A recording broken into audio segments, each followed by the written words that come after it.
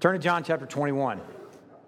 I'm going to pray before we climb into our message this morning. I'm going to pray for another church that's out near Campbell, Commerce area, closer to Campbell, Shady Grove Baptist Church. The pastor there is named James Rawson. Let's pray for this church. Let me tell you, too, for those of you that don't know this, we pray for other churches not because there's some sort of crisis, but we pray in front of crisis and pray for God's glory in and through those churches. So that's all we're doing right now. As far as I know, James is fine and Shady Grove is fine. So it's not a reactive prayer. Let's pray. God, we are so thankful for an opportunity to gather this morning. Before we climb into our message, Lord, we want to lift up another church that's nearby, Shady Grove Baptist Church. I want to pray for James Rawson. I want to pray for his worship. Lord, I pray that you'll guard James from going through the motions and just fulfilling a job description and just preparing sermons and just showing up to the hospital when people are sick. I pray that you will guard James from what is weirdly easy is just to glad hand folks and just smile and just act like everything's great. God is good and everything's just amazing all the time and the wind's to our back and the seas are just so. I pray that in James, as I would pray in me and the other pastors and elders in this church and this community, that you would raise up men of sincerity who speak in Christ,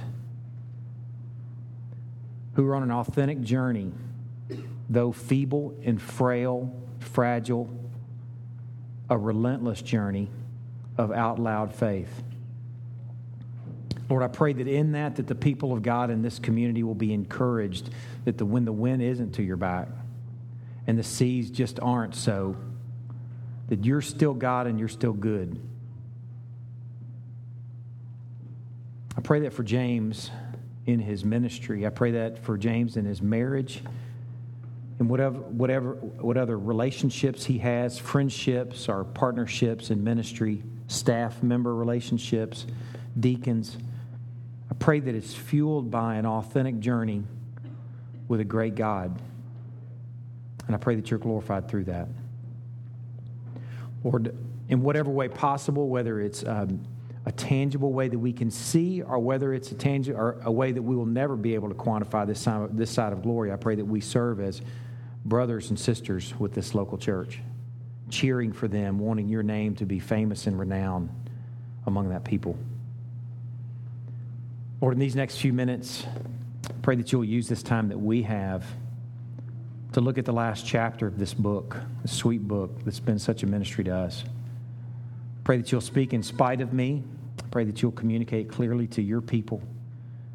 And that we'll be encouraged this morning discovering and embracing what really matters. I pray these things in Christ's name. Amen. We're in John chapter 21 for this week and next week, and I think we may have one more sermon in that will be later this summer from the last chapter here, chapter 21. This morning we're going to be focusing primarily on the first 14 verses. Next week we'll be looking at most of the rest of the book, not all of it, but primarily verses 15 through 19. So families, as you're preparing for worship, you'll kind of know where we're going next week. This last chapter of the book of John is what's called an epilogue. It sort of ties up loose ends. If you've been paying attention, if you've been on this journey with us in the book of John, you know that Peter has sort of been left crossways with Jesus. The last time we really saw Peter in focus, now we've seen snapshots, but the last time we really saw him in detail and in focus, he's denying Christ 3 times. On the very day that he said, I will never forsake you, I will never leave you, Jesus, though all fall away, I will never. And here he is 3 times denying his Lord. And it's almost like somebody came to John and said, hey, John, I read your book, and man, it's good. I loved it. But whatever happened to Peter? And John said, oh, you're right. I need to go back and write chapter 21 that says what happened to Peter. That's almost the tone of it. Now, we don't know that it unfolded that way. But it ties up loose ends with a central figure in the story, a man named Peter. But it also shows us some other things. This morning, I think it's going to bring into focus what really matters. I actually didn't have a title of the sermon, so that is the title of the sermon. Somebody asked me earlier. That's the title, What Really Matters. You got to have a title for it to really be a good sermon, so there you go. Chapter 21. What I would like to do is I want to read it, sharing a few things as we go along, up to verse 14. And then I want us to come back and we're going to sort of unpack the goods from these 14 verses with the escort of questions. 4 questions in particular that we're going to ask and answer. Okay, so that's the plan for the morning. Chapter 21. Here we go. After this, Jesus revealed himself again to the disciples by the Sea of Tiberias. And he revealed himself in this way: Simon Peter, Thomas, called the twin, Nathanael of Cana in Galilee, the sons of Zebedee, that would be James and John, and 2 others of his disciples were together. There's a total of 7 there. We know the sons of Zebedee are James and John. We don't know who these other 2 are, and it's almost like John just forgot, or it's just not important. I don't know why they're not named, but they're not named. Verse 3, Simon Peter says to them, to the other 6 there, he says, I'm going fishing. Now, something you need to know about Simon Peter that many of you may know already, but everyone should know as we continue, is that Simon Peter, before he followed Christ, was a fisherman by trade. He was actually in business with James and John, the sons of Zebedee. They were partners. James and John had their own boat. Simon Peter had his boat.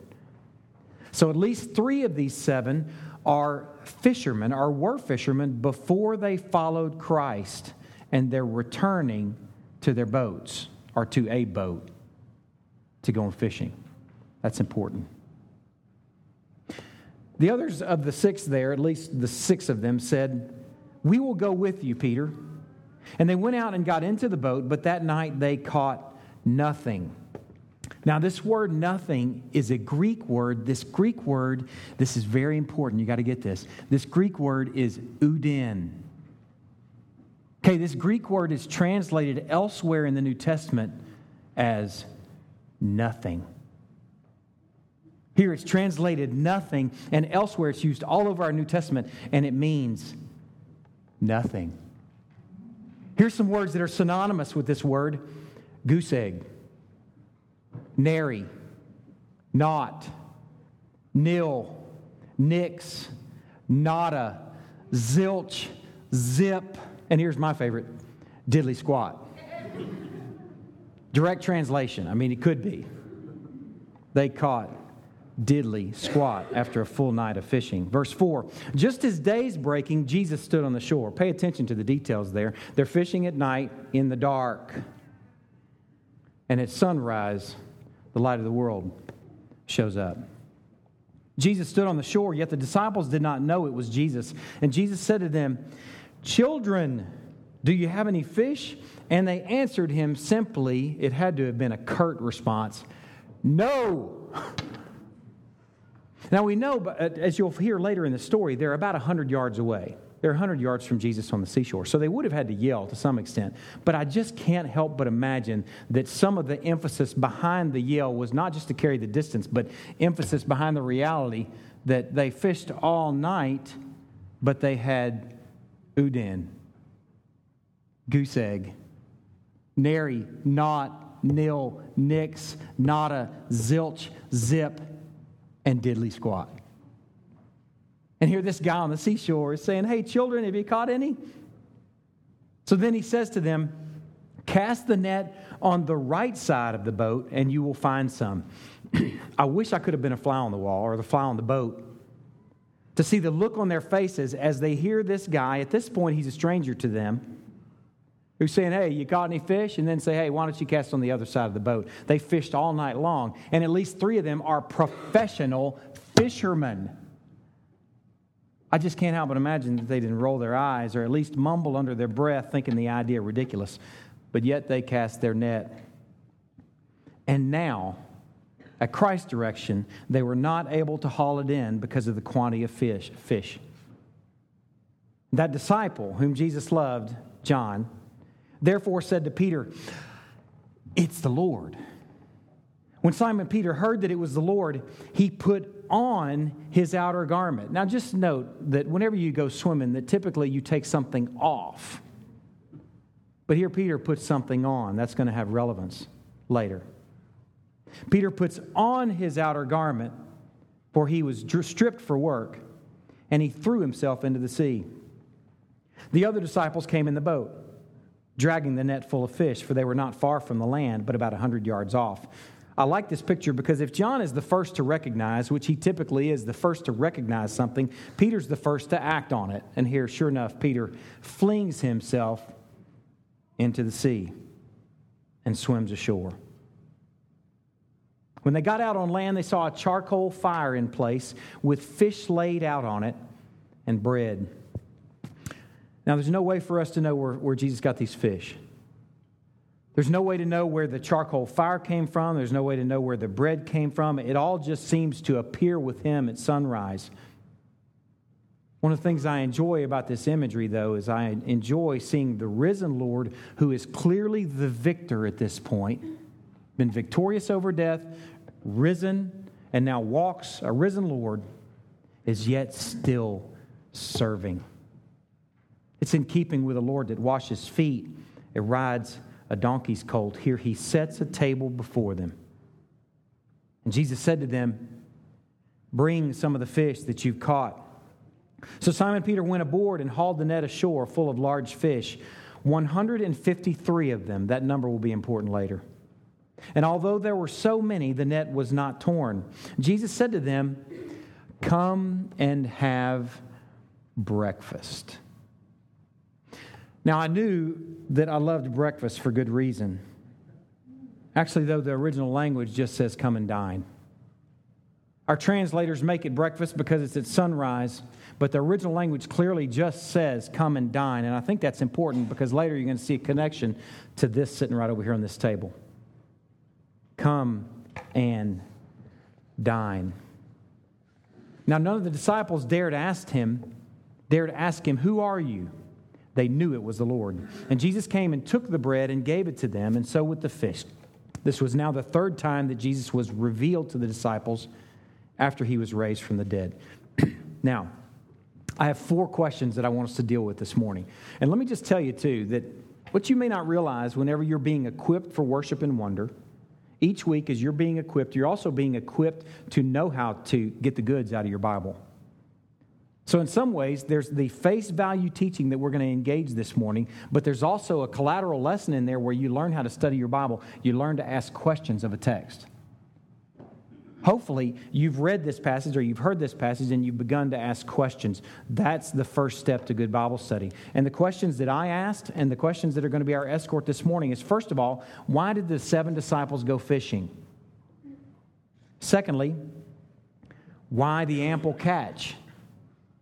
Why did they catch so many when Jesus was involved? Third, why the fish count of 153 fish? And then last, why have a meal prepared? So let's deal with the first question. Why did these 7 disciples go fishing? Turn to Luke chapter 5. As you're turning there, I'll let you know that if we had no other satellites and all we had was John chapter 21, period, let's say, for example, all we had was the book of John, if that was our Bible and we had no other satellites, there would be no way to know why these guys went fishing. But when you look at chapter 21 through the lens of some other satellites, like where we're about to go in Luke chapter 5, things begin to come into focus and you can understand the context of what's going on in John chapter 21. The passage I'm about to read to you in Luke chapter 5 took place, it was an event that took place at the beginning of Christ's ministry, 3 years or so earlier. It's almost like a bookend to the ministry of Christ, with the other bookend being John chapter 21. So let's look at the first bookend in Luke chapter 5. On one occasion, while the crowd was pressing in on him to hear the word of God, he was standing by the lake of Gennesaret. Now, that's the same body of water as the Sea of Galilee and the Sea of Tiberias. They all have that same name. They're just called different things depending on who's writing about it and even the time frame. It's the same body of water. These guys, he's standing by the lake of Gennesaret, and he saw 2 boats by the lake, but the fishermen had gone out of them and were washing their nets. Getting into one of the boats, which was Simon's, that's Peter, Simon Peter, he asked him to put out a little from the land, and he sat down and he taught the people from the boat. When he had finished speaking, he said to Simon, "Put out into the deep and let down your nets for a catch." Simon answered, "Master, we toiled all night and took nothing. Udane, nil, goose egg, nary, naught, nix, zilch, zip, diddly squat. We caught nothing, but at your word I will let down the nets."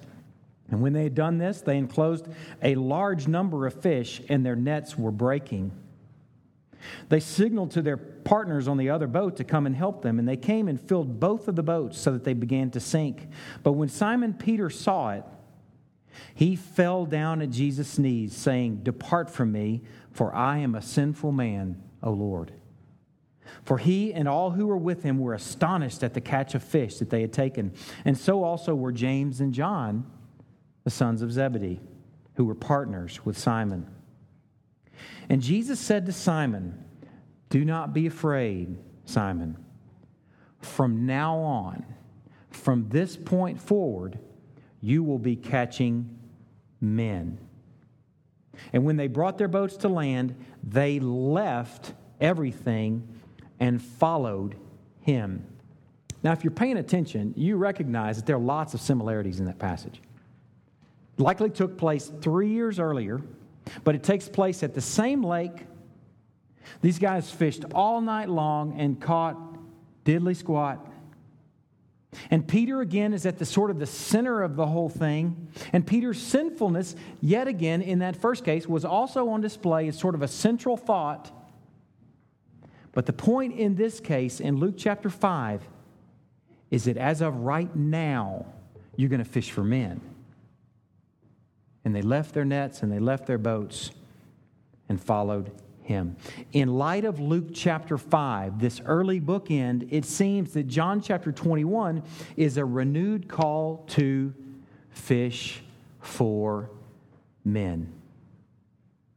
It's given to a bunch of men, or 7 men at least, who had, at least for the moment, it seems, forgotten their call.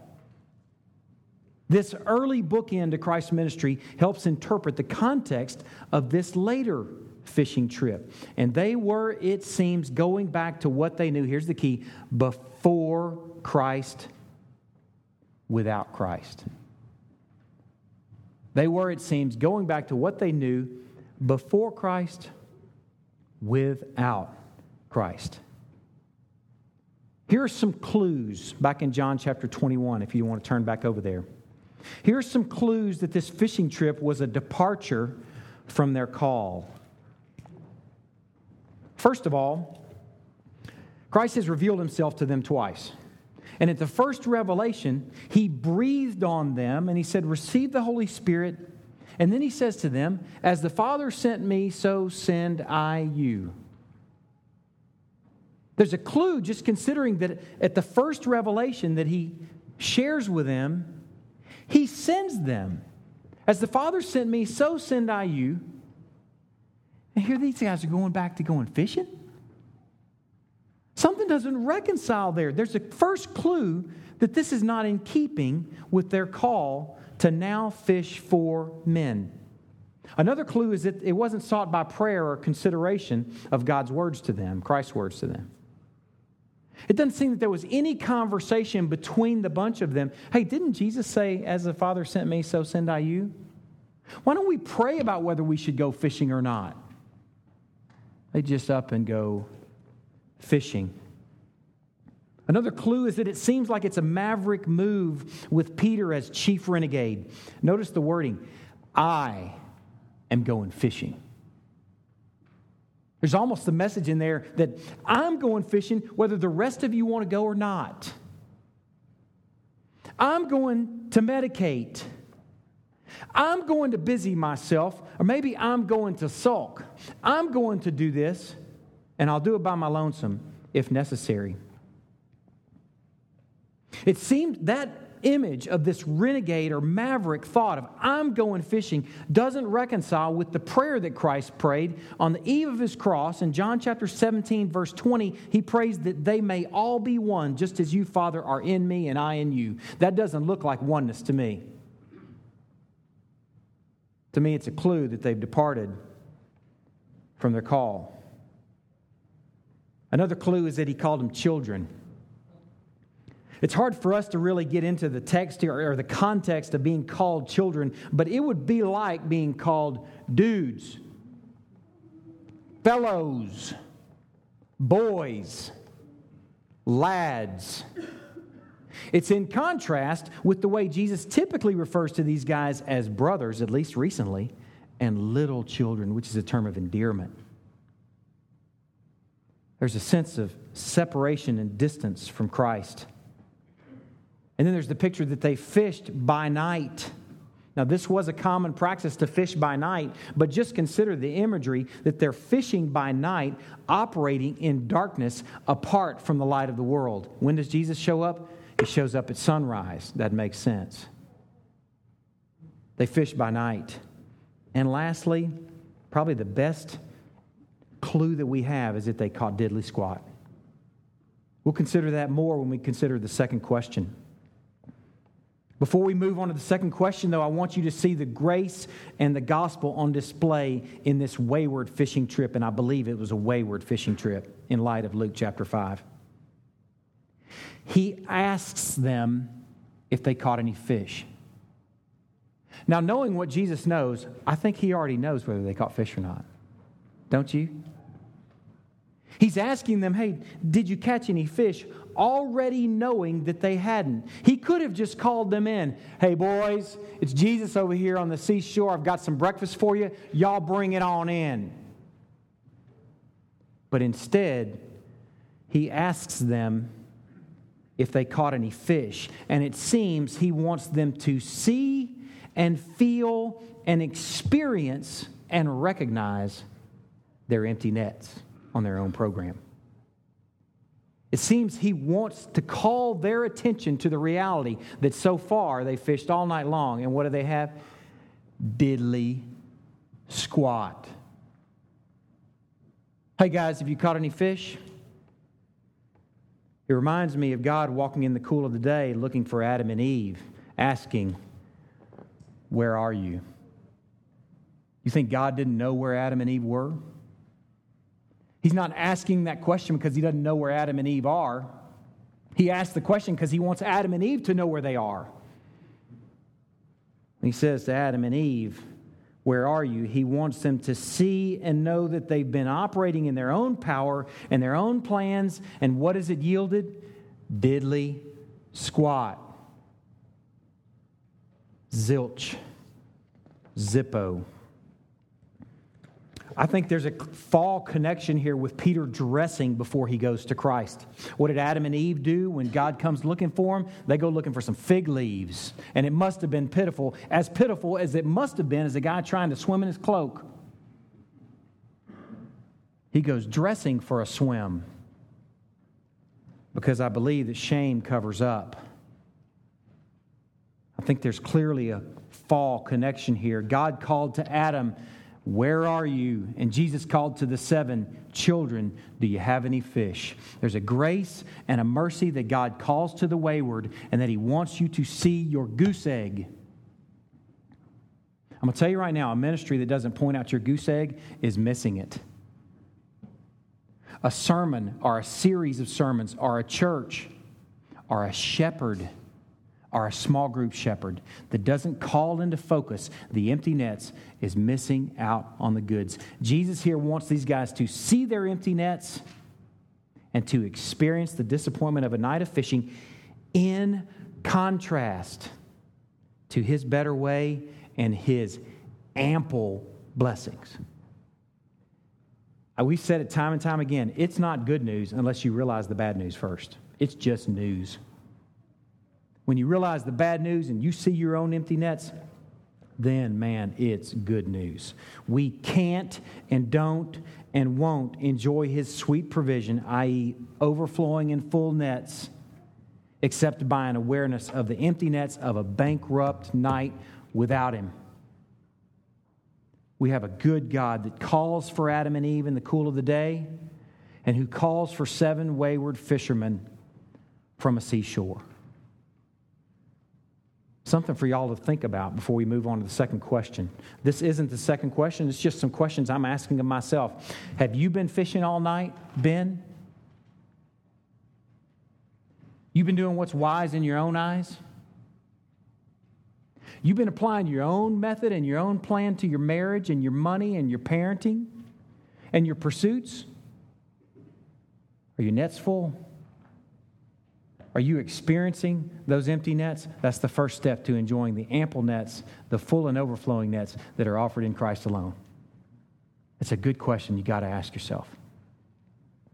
Apart from Him, they'll be empty. Now, why the ample catch? The second question. In John chapter 21, verse 5 and 6, it says, Jesus said to them, "Children, do you have any fish?" And they answered Him, "No." And they're thinking, we have a goose egg, we have nary, not, nil, nix, not a zilch, zip, diddly squat. And He said to them, "Cast the net on the right side of the boat, and you will find some." So they cast it, and now they were not able to haul it in. Hear it again. Now they were not able to haul it in because of the quantity of fish. They caught nothing on their own. It's a beautiful illustration of John chapter 15, verse 5, the teaching on the vine. He says, "I'm the vine, you are the branches. Whoever abides in me and I in him, he it is that bears much fruit." And he says, "For apart from me, you can do nothing." I wonder if John was thinking of that passage as he's writing the account of John chapter 21. Apart from me, you can do nothing. In fishing terms, whoever abides in me and I in him, he it is that catches much fish. And apart from me, you will catch udin. Consider the contrast. Rebellion without Christ on a dark night equals diddly squat. And then as daybreak, Christ shows up and blesses them with too much to carry. I'm going to tell you right now, that's the gospel right there, friends. That is an illustration and an image of the gospel. Turn to Ephesians chapter 1. I want you to see just for a moment a full net. It's just an example of a full net from a guy that is appreciating the ample riches lavished on a bunch of losers. The over and abundant blessings of our God. Here's a description of a full net. Just listen to it. Ephesians chapter 1, beginning in verse 3. "Blessed be the God and Father of our Lord Jesus Christ, who's blessed us with full nets in Christ, with every spiritual blessing in heavenly places, even as He chose us in Him before the foundation of the world." Us? He chose us in Him before the foundation of the world, before we ever did anything good or bad? Man, that net's getting full. "That we should be holy and blameless before Him. In love, He predestined us for adoption through Jesus Christ, according to the purpose of His will, to the praise of His glorious grace, with which He's blessed us in the Beloved." Here, full nets. In Him, we have a big old fat full net. We have redemption through His blood, the forgiveness of our trespasses. You hear those nets stretching? "According to the riches of His grace, which He lavished on us in all wisdom and insight, making known to us the mystery of His will, according to His purpose, which He set forth in Christ." Man, that's just a description of a net. The stretching at the seams. That's all that is. That's a dude that's marveling at the full net that we have in Christ. And these are nets that, frankly, we can't haul in. But you know what? We strain at them and we tug at them weekly. That's what I'm doing every week as I stand up here, or as Scott or Brad or Steve preaches. That's what we do. We strain at the net to haul it in to enjoy the riches of this lavish load. That's what you do as shepherds in families and homes. That's what you do in small group. You strain at ample nets. Man, that's the kind of gospel that we're walking in. And that's your charge. Strain at the nets of his ample provision. Now, why the fish count? Fish count's a challenge. And I'm going to share some testimony here in a minute. I'm going to read the verse first. Verse 11, going back to John chapter 21. So Simon Peter went aboard and hauled the net ashore, full of large fish, 153 of them. And although there were so many, the net was not torn. Now, there are different thoughts on why there are 153 fish. I was talking with my kids about this morning, and Daniel said, well, there were 153 fish because Jesus told 153 fish to get in the net. I said, you're exactly right. Thank you very much, Daniel. I don't know if there's anything truer said in the McGraw house this morning. There have been lots of guys that have speculated on why 153. A guy named Jerome, one of our early church fathers, 300 AD or so, thought that it was in keeping with the number of recognized fish species. Now, it turns out there were 157, so that goes south. But his thought was that it's in keeping with the number of fish species because the work of the cross is going to gather tribes from every tongue and every nation. I like it, but it doesn't work. Some people have thought that it has something to do with the 12 tribes of Israel, but the problem is it's not divisible by 12, so then you have to do some gymnastics to figure out how to do that. I'll just tell you right now, 153 fish is a weird detail. And it's unlike John to provide a detail like that has absolutely no meaning. So I believe that there's some sort of clear meaning there at some point, but unfortunately the clear meaning has been lost to us. But it doesn't mean that we can't consider the fact that they're numbered. First of all, my thoughts is that he's a fisherman. John, by trade, was a fisherman. And my experience, fishermen count their catch. I've done my share of fishing, and I'll tell you right now, I count my catch. And I may even stretch it a little bit. I can tell you how big they were, and that I might stretch a tad too. But that's part of being a fisherman, especially a great catch. You're going to know exactly, man, because you can't wait to tell your friends. We caught 153 fish just like that this morning. A proper fisherman numbers his catch. A couple weeks ago, we were fishing with some friends, or we were visiting with some friends and swimming and boating and stuff like that. And some of the guys were fishing. And I could tell you right now, if I were to ask those guys, how many fish did you catch that day 2 or 3 weeks ago, or two weeks ago, they could tell you how many they caught. Because the proper fisherman seems to number his catch. John just sounds like a fisherman to me.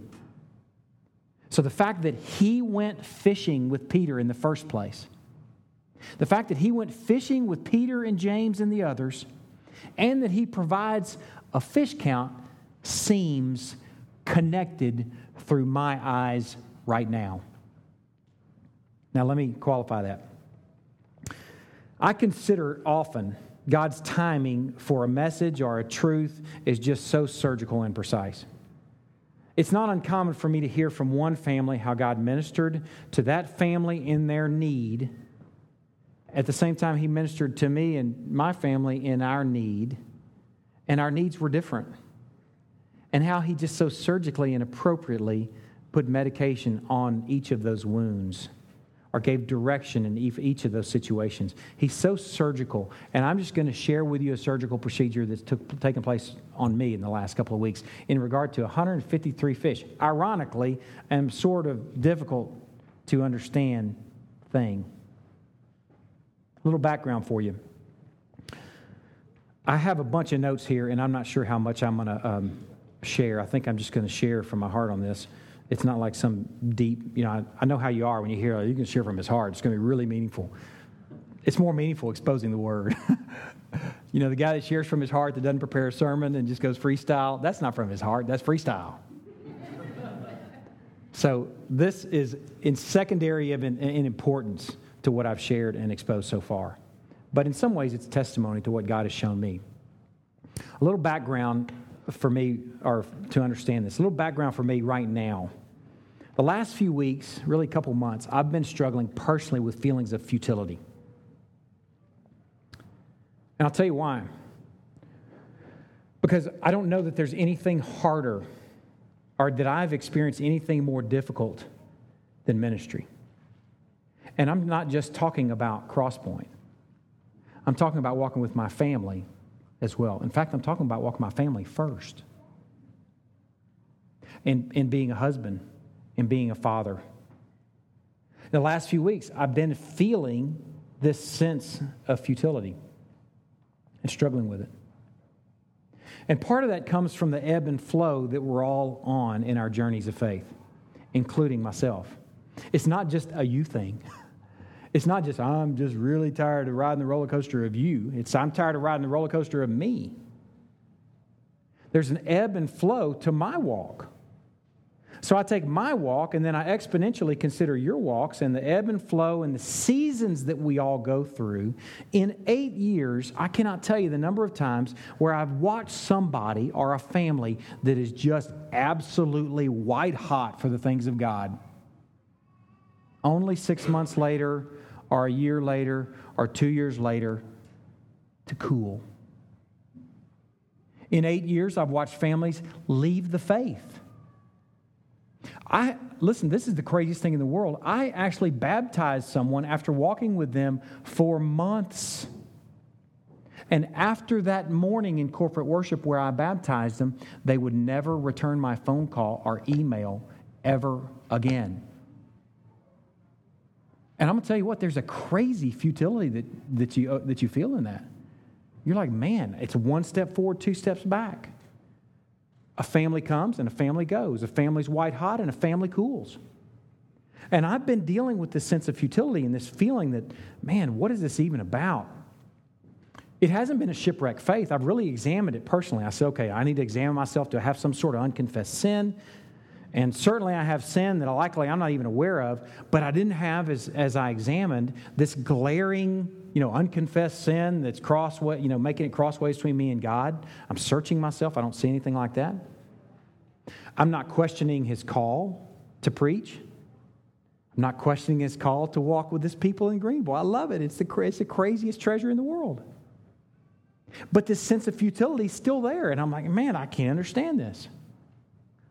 And then personally, what I'm doing on the sidelines, in some way how I'm coping with an overwhelming sense of futility, for me, where I go is to something quantifiable. I like to, when I lay my head on my pillow at night, know that I've accomplished something. I was talking to Christy about it. I don't think it's just a man thing, but I think it's an especially a man thing.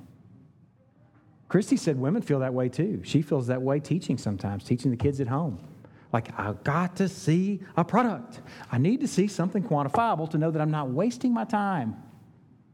I need to lay my head on my pillow at night knowing that I got something done. So for me, I think personally, where I go is I want to go to something quantifiable. I think that's why I enjoy riding my bike. Because I know exactly how far I've ridden. I have a little computer that tells me, and a little power meter on my rear wheel that tells me even my own power that I've produced. My max speed, my average speed, my distance. I could even figure out my calories if I wanted to. And I love that. My humanity just loves that data. And I can lay my head on my pillow at night and go, all this stuff, I don't know what I got accomplished. But I can lay my head on my pillow at night and go, but I rode this many miles. Isn't that silly? I think there's something in men, especially, but likely in all people to some degree, that wants to accomplish something and wants to quantify what we've accomplished. It's this desire to paint a brown fence white, to look at what we need to paint and what we have painted and say, I did that and I need to do that. Some clarity, if just for a moment. So here I am dealing with that the last few weeks, and I think in God's sweet sovereignty, I just ended up one night getting together with a couple of friends. I was getting together with Brad Cardwell and Greg Fields, and we were just kind of hanging out. And I was just sharing with them some of that. It's not like this heartfelt emotional thing, because I really don't think it's like a sinful thing. It's just like, hey, this is where I am. And Greg said, you know what? I'm preparing to preach Ecclesiastes right now, and it just sounds familiar. And he starts sharing with me some things that he's been studying in Ecclesiastes. We believe the writer of Ecclesiastes is Solomon. He refers to himself as Koheleth, or the preacher. And he makes some observations. Kind of the message of the book of Ecclesiastes is life is striving after the wind.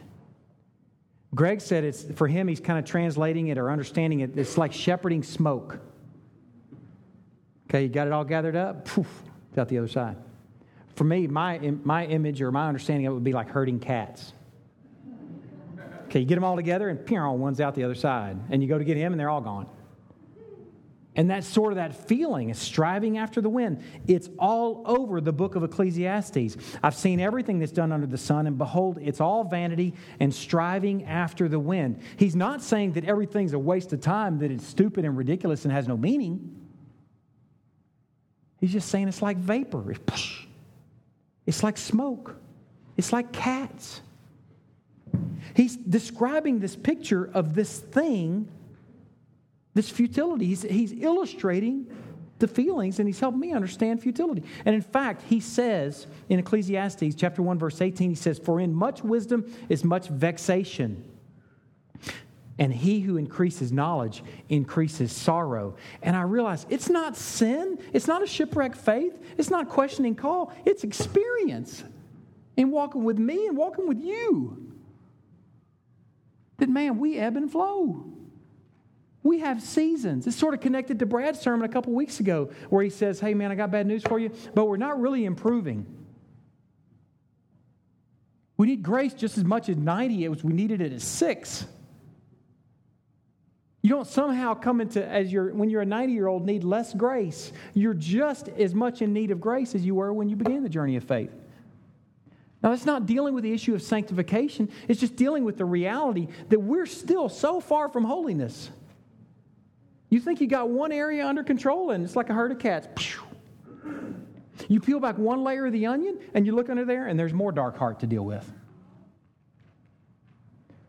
We were laughing at an elder meeting one night about the old guy that's saying, man, I don't really struggle with lust anymore, or not so much. And he's like, but the reality is, I'm old. Of course you don't. You're old. You not have testosterone flowing through your blood all day long, revving you up. You're an old man. That's not sanctification. That's old age. By the time you think you got one thing tidied up, you realize, oh, man, I'm peeling back a whole other layer of the onion. I need just as much grace. So there's feelings of futility there. It doesn't mean don't pursue holiness. By all means, do. He says live in a manner worthy of the call. Man, by all means, you pursue those things, but you know full well all we're doing is rearranging the deck chairs on the Titanic. Do you realize that? When you're 90 years old and you've been walking in the faith for 50 years, your salvation will then be just as much by Christ's finished work as it was when you began the journey at 40. Just as much. Not one iota less. We are saved by an alien righteousness. So there's a futility or a feeling of futility that goes along with that. So I fear that we run to the quantifiable. Then we can say, I at least accomplished that. And for us, man, for me, my whole life in the Christian faith has been don't drink, don't smoke, don't cuss. Those are quantifiable. Those things will tell me I'm a good Christian. I'm not telling you to go drink, smoke, and cuss. But I'm just telling you, I think that's human nature. That's our way. I got to go run to something quantifiable. I think what these guys did on the night where Peter says, I'm going fishing, and the other 6 say, I will go with you, is they're going to something quantifiable. Let's go catch some fish. We don't know what in the world we're doing right now. We're shepherding smoke. We don't even know what's up. We left everything to follow this Jesus. Things were looking good. We marched into Jerusalem, and Hosanna, blessed is he who comes in the name of the Lord. A week later, he's nailed to a cross, and then he's resurrected, and then he just shows up every now and again. Let's just go fishing. Let's do something quantifiable. And it seems to me like this picture where he's like, there's 153 fish. That sounds like a dude that likes to count heads. Made of the same stuff that I'm made of. And you see, as this story unfolds, here he is counting heads, and Jesus in the next verse says, come over here. Come have some breakfast. It's almost like he's saying, John, quit counting. I'll go ahead and tell you, there's 153 fish there. Get over here and eat. You almost see John and Peter. Can you believe this catch? Get over here and eat. This journey of faith is not about quantifiable measurements. It's about being with God. It's about enjoying your Jesus. Now, here's the great good news on the background of that is the more you enjoy Jesus, the more time you spend with him, the more you are changed. The more you are changed to look like him. But if you're going after change apart from Jesus, you won't find it. It's herding cats. But if you're going after Jesus, now that delivers. If you're going to spend time with him, now that delivers. Seeing this account of these guys fishing and seeing the head count of the fish, seeing it through my own context and my own situation, it's an encouragement to me to just come eat with me. Yes, it's shepherding the wind, but I deliver. It ministers to me. Now that goes to our last question. Why have a meal prepared? This meal was a meal of restoration. The context for this meal is, come here, men, come to the seashore, disobedient and rebellious ones. Come, you fishers of men who've been fishing for fish. Come, let's eat. Come to my table. In the book dealing with futility, Ecclesiastes 2:24, in the backdrop of vanity and shepherding cats, it says there's nothing better for a person than he should eat and drink and find enjoyment in his toil. That's what it boils down to. And then he goes on to say, this also I saw is from the hand of God. See the hands of Jesus preparing fish on the seashore. For apart from him, who can eat or have enjoyment? Apart from me, you can do nothing. Do you hear it?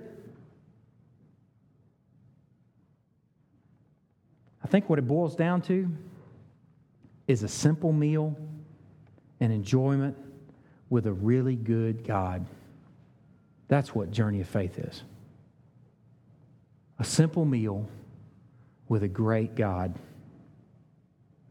The message of the supper this morning is come and dine with your God. Be restored to your God. Sometimes when we're passing out the Lord's Supper, I see occasions where one or another of you or some of you may pass up on the supper.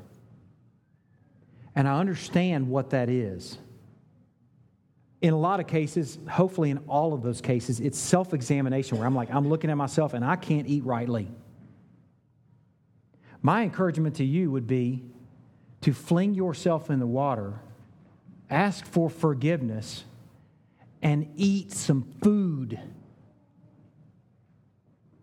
If you pass up on it, don't pass it up for long. And in fact, knowing that the supper is about to be passed around, ask for forgiveness right now. It's available. Come and dine with your God. Draw near and partake of His provision. Bring tired hands that are sore from your own efforts. Bring tired bodies that have been pursuing and have been driven by the quantifiable. And come and eat with your God. Come hungry and be satisfied. Let me pray.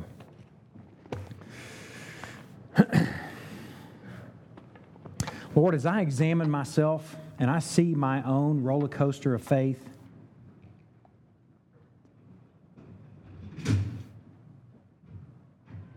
I see my own passions that are so fragile and frail, like wind blown about. As I walk with your people, with the other elders in this body, and as I share their burdens together and share their joys and share their journey together, I confess to you, I feel the smoke and I see the cats. And I feel the futility and frustration in that. And at the same time, it points me to a simplicity, the beauty of a good meal with you. Lord, as we look at straining nets that are filled to overflowing with ample blessings for the undeserving, Lord, we fling ourselves out of a boat to get to you and enjoy a meal with you. Lord, we count right now that access to that meal is through that finished work of Christ, and only through that finished work of Christ. We count that work complete, adequate, sufficient, and we count it our portion. Lord, in these next few minutes, as we enjoy this meal, we pray that you will find a people that for a moment will cease striving and be still and enjoy you as God.